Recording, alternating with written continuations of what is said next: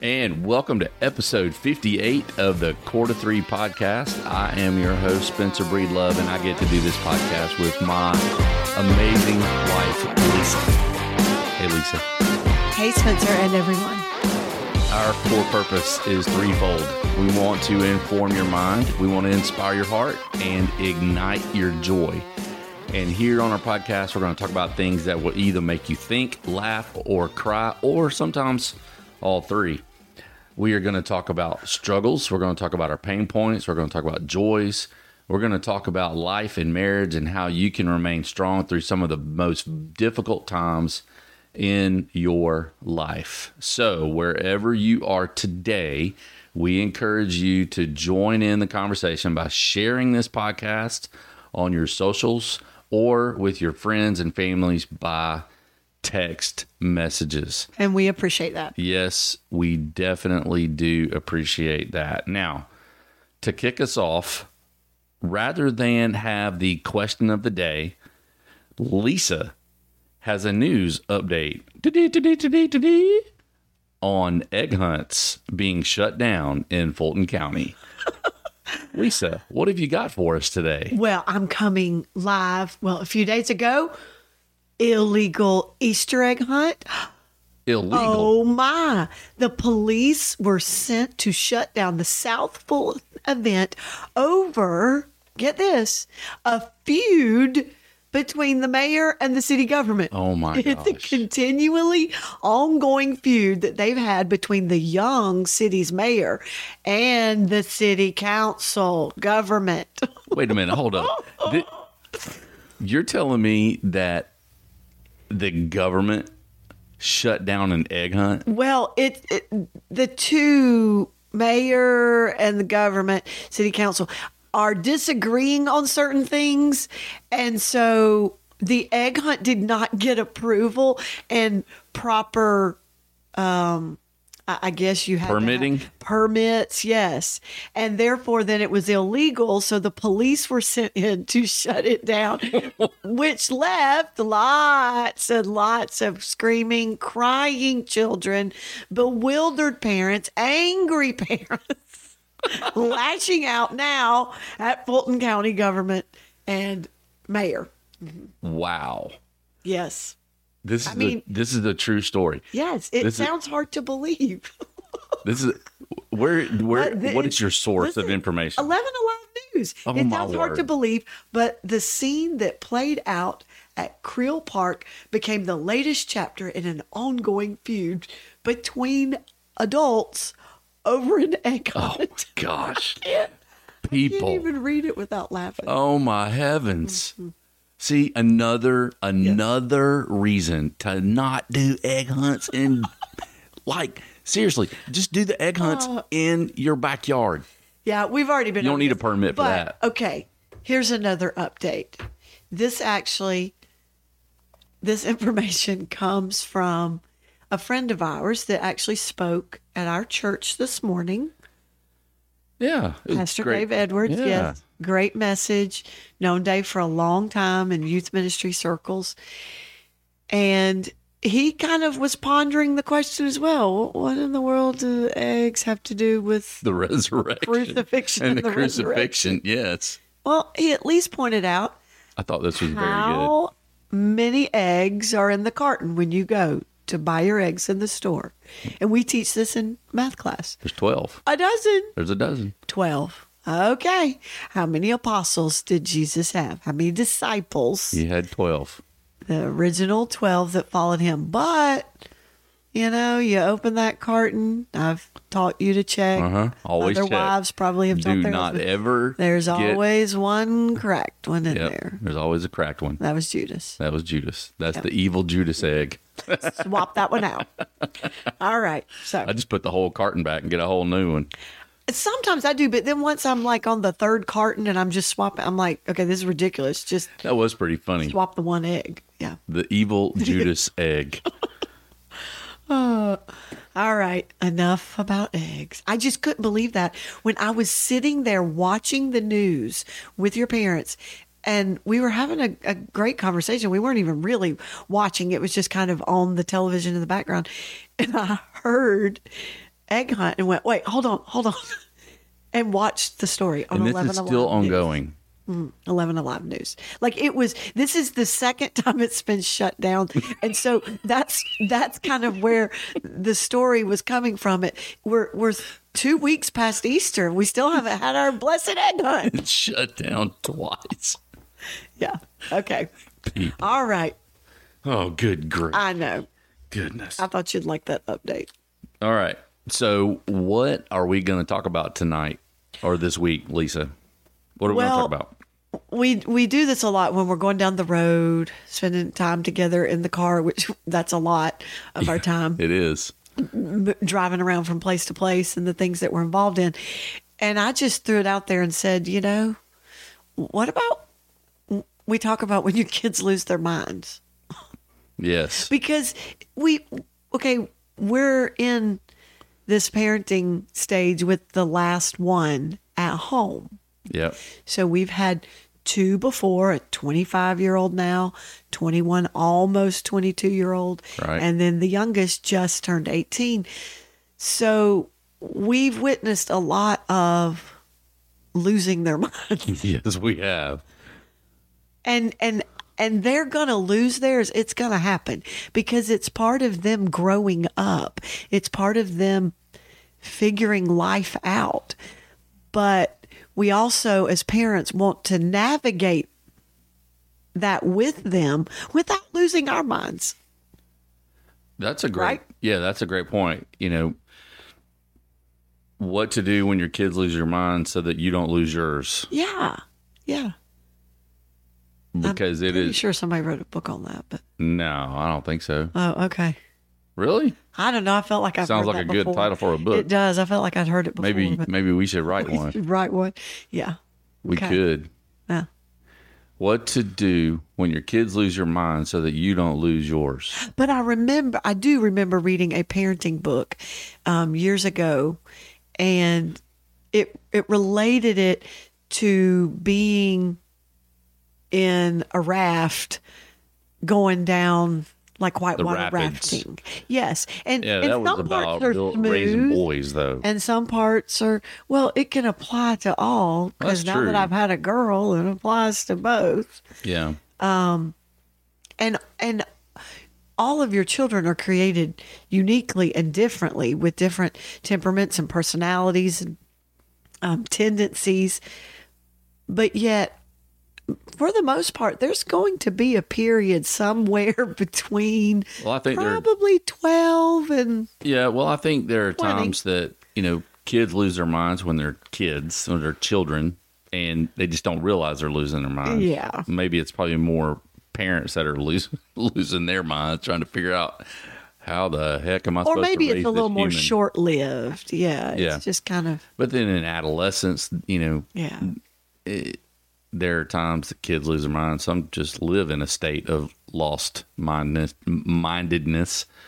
And then when they get into that young adulthood, those teenage years to young adulthood years, and those moments when they do lose their minds, or it's a period of time over like months or even years where the relationship between mom and dad and child is incredibly strained, and you're just kind of at your wit's end.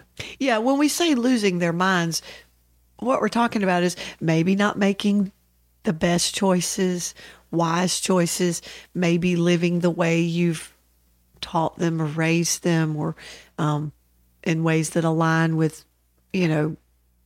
your beliefs. Yeah. Or they Maybe it's acting out. Maybe it's just an emotional time. Maybe it's a struggle they're going through. right. So what do you do?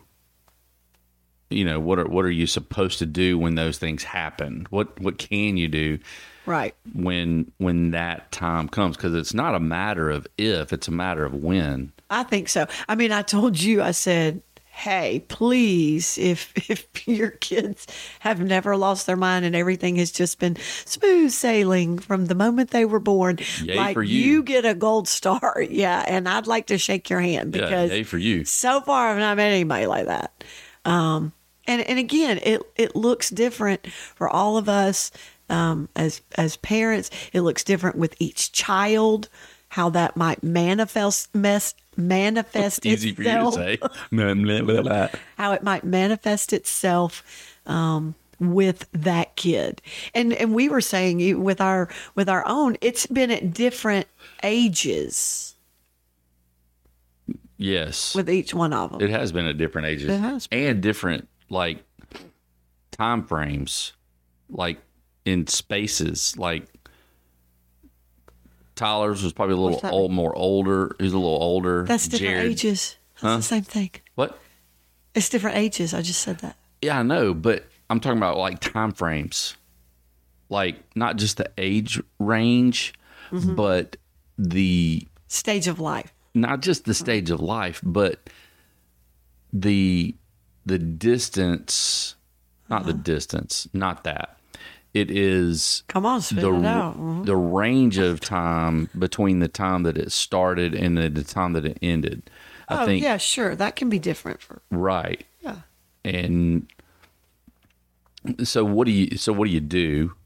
And I think there are some typical responses that we as parents have or that we've observed in Yes. other parents' lives. I'll just, for me personally, mine was anger. This is what's typical, what we might default to. Yeah, our if default. You want to say that. My default was anger. I would want to. I'd want to hit something. I'd want to punch a door or slam something.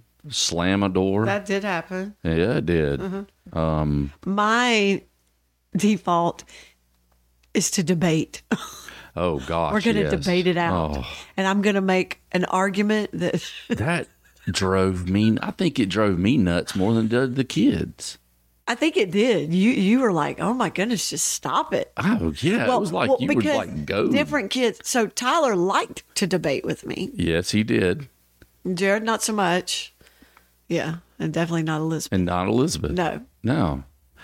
But when Tyler and I would do it, he drove you. Oh, nuts. it drove me nuts. Y'all's debating because my role, I felt like he was attacking you, and so I would want to come in, and save the day and bring peace, right? Because there was not peace. I'm the peacemaker, right? In the home.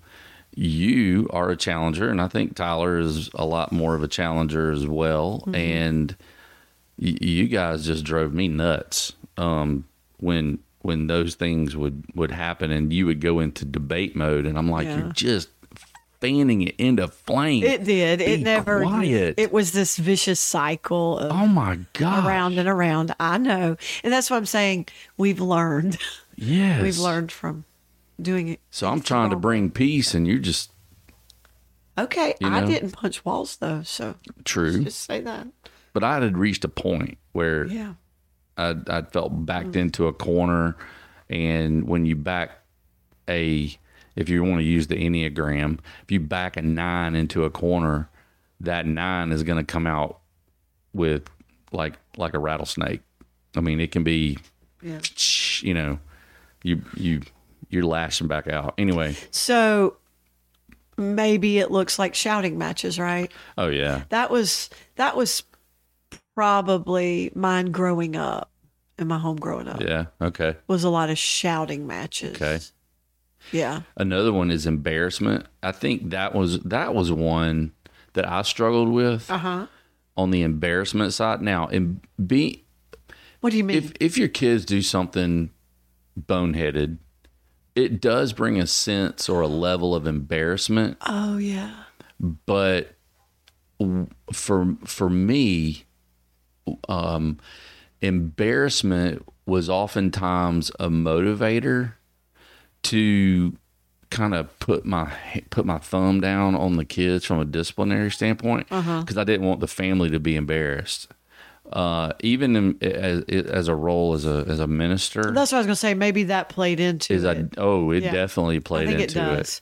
Definitely played into that. Where major leadership in the church and your kids are being. And I wanted our kids to get in line on their best behavior. Sure. You know, and so there was a fear of embarrassment, and that wound up leading to a point where it could kind of control the parenting aspect. I would lead out of a place of a fear of embarrassment, right? And that's not healthy.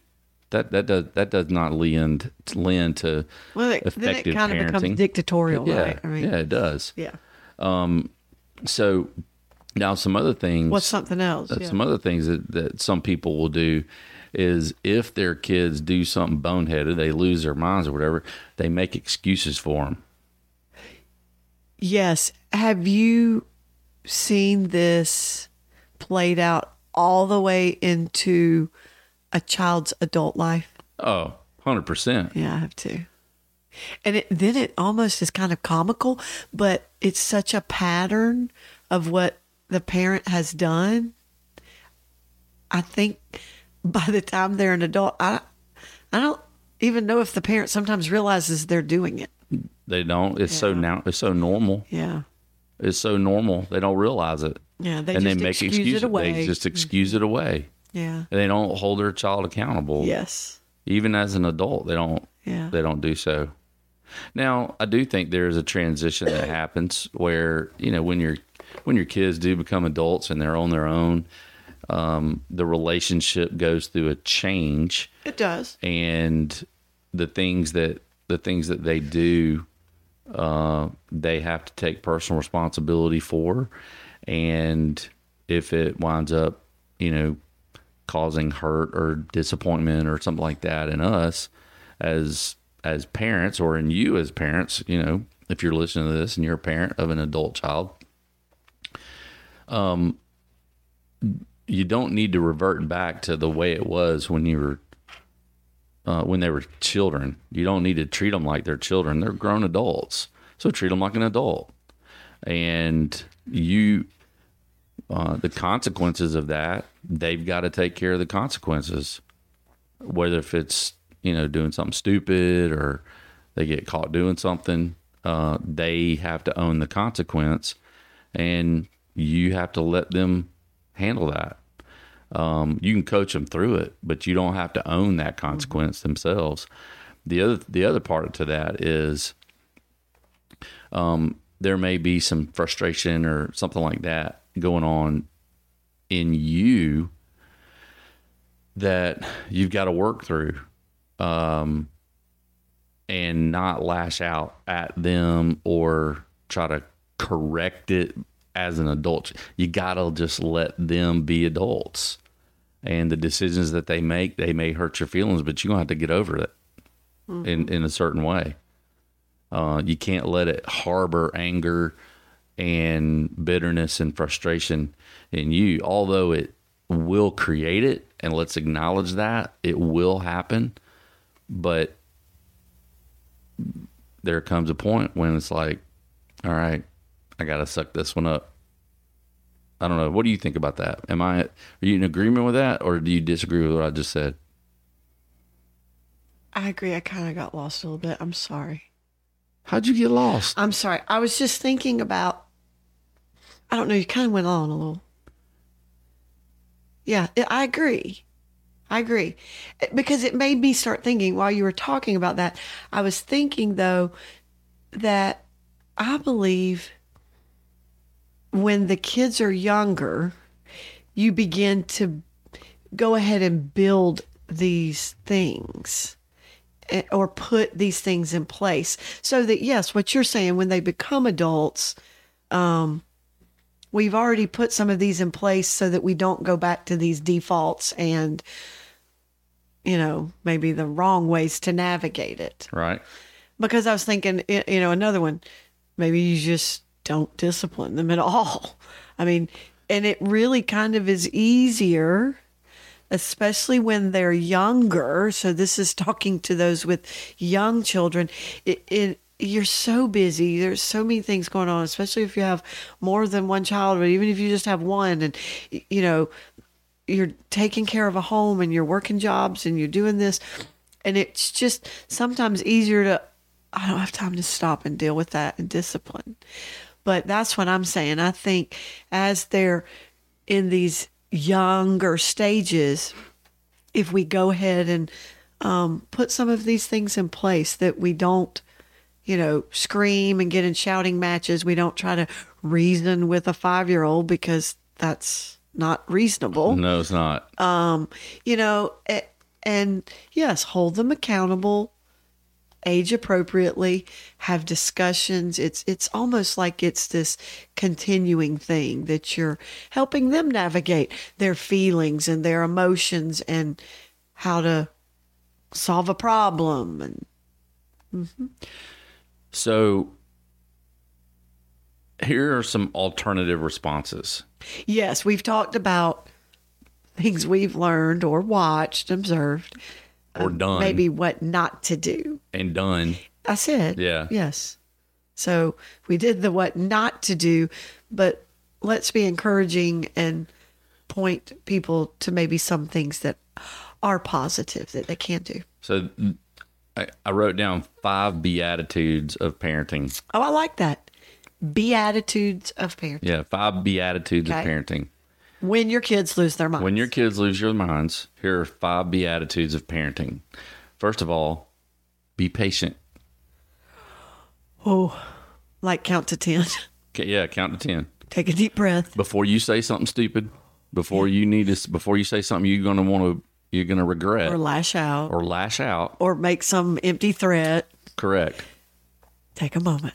Yeah, count to 10. I like that. Be patient. Okay. Secondly, be present. Be present. Now, I've talked about being patient, being present, being deliberate multiple times before. This is a lesson that I had learned a couple years ago, and it's a lesson that I will never forget, and I've always applied it in everything that I've done, from parenting to marriage to leadership, you name it, just even in personal growth. Be patient, be present, be deliberate. The second part of being present in your kid's life is sometimes your kids are going to lose their mind, and the best place they can go to is you. Mm-hmm. And you just let them. You just let them lose their mind. And when they're done, you're right there. Yeah. You're the safe place. You're that safe place. Yes. But that's what I was speaking about a while ago, that we have to be present. We have to be in those moments and not, well, I got to type this email, or I got to clean up the dishes, or we've got to be present in those moments. The third beatitude is to be deliberate. Mm-hmm. You're going to have to make some decisions that may require executing some consequences. So in that, be deliberate, make the punishment fit the Make crime. a decision. You know, make the punishment fit the crime, be deliberate, and stick with it. Okay. Knowing that it is creating hopefully a heart of righteousness. Yeah. And you And a heart for righteousness. And you coach them through it. You help them, you leverage that failure that your kid just experienced to teach them what is right, what is wrong, and what they can do to do it better next time. Yes. So you got to be deliberate. Number 4, my 4th beatitude, be aligned with your spouse. If you're married, you and your spouse need to be in alignment. That's big. And kids know if you aren't. They'll start playing you. Yeah. You guys are a Which team. then pits y'all against each other instead of being on the same team and working through this. Need to speak the same Unified. language. Yes. And Which requires y'all gotta communication. communicate. Yeah. Communication. Yeah. Making sure y'all are on the same page. Yeah. and saying the same thing and in agreement with what is the appropriate course of action to take. Mm-hmm. And then finally, the fifth beatitude is to be kind. To be kind. Yeah. Because when you take a look at the scripture, the Bible says that it's God's kindness that leads us to repentance. God didn't force us into repentance. Right. God's kindness and his grace led us to repentance. And if God modeled that for us, what better course of action do we have at our disposal to lead our children to repentance than the grace of God? Yeah, that's good. There's nothing better. That's the example. And so for us, we have to understand and know God's grace and have received his kindness. And then we get to disperse that kindness to our own children. And as our children see our kindness being lived out to them and for them, it does lead to a place of repentance in their own life. And it may take days, it may take weeks, it may take months, it may take years. But the key is to maintain compassion and kindness to your children, no matter what age and stage of life they're in. Our kids always need us to be kind and compassionate to them and for them, regardless of whatever mistakes they've made and how they've lost their minds. Yes. And if you practice that, if you practice God's grace in your own life, when your kids lose their minds, you won't lose your mind. Yes, I think it's important as well this was just something God taught me, that the goal is for them to become more Christ-like, not like me or not what I think they should be, but it's him making them like him. Correct. And we got to get out of the way sometimes, and stop trying to control that ourselves, but guide them along. It's a good word. It was good. That was good.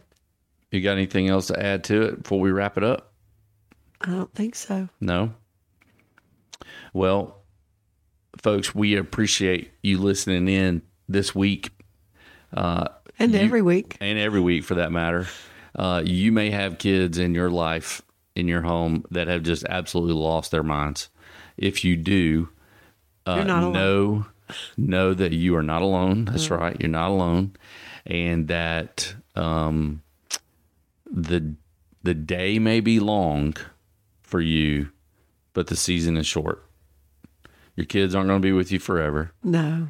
They eventually grow up. They eventually leave the house, and your relationship with them will change over time.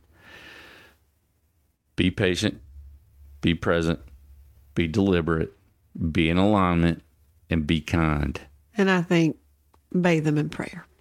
Yeah, and be prayerful. That would be the last one. That would be the last beatitude, Right. is to be prayerful. Yes. For your children. More than anything, our kids can drive us to our knees, and that's a good thing. Absolutely.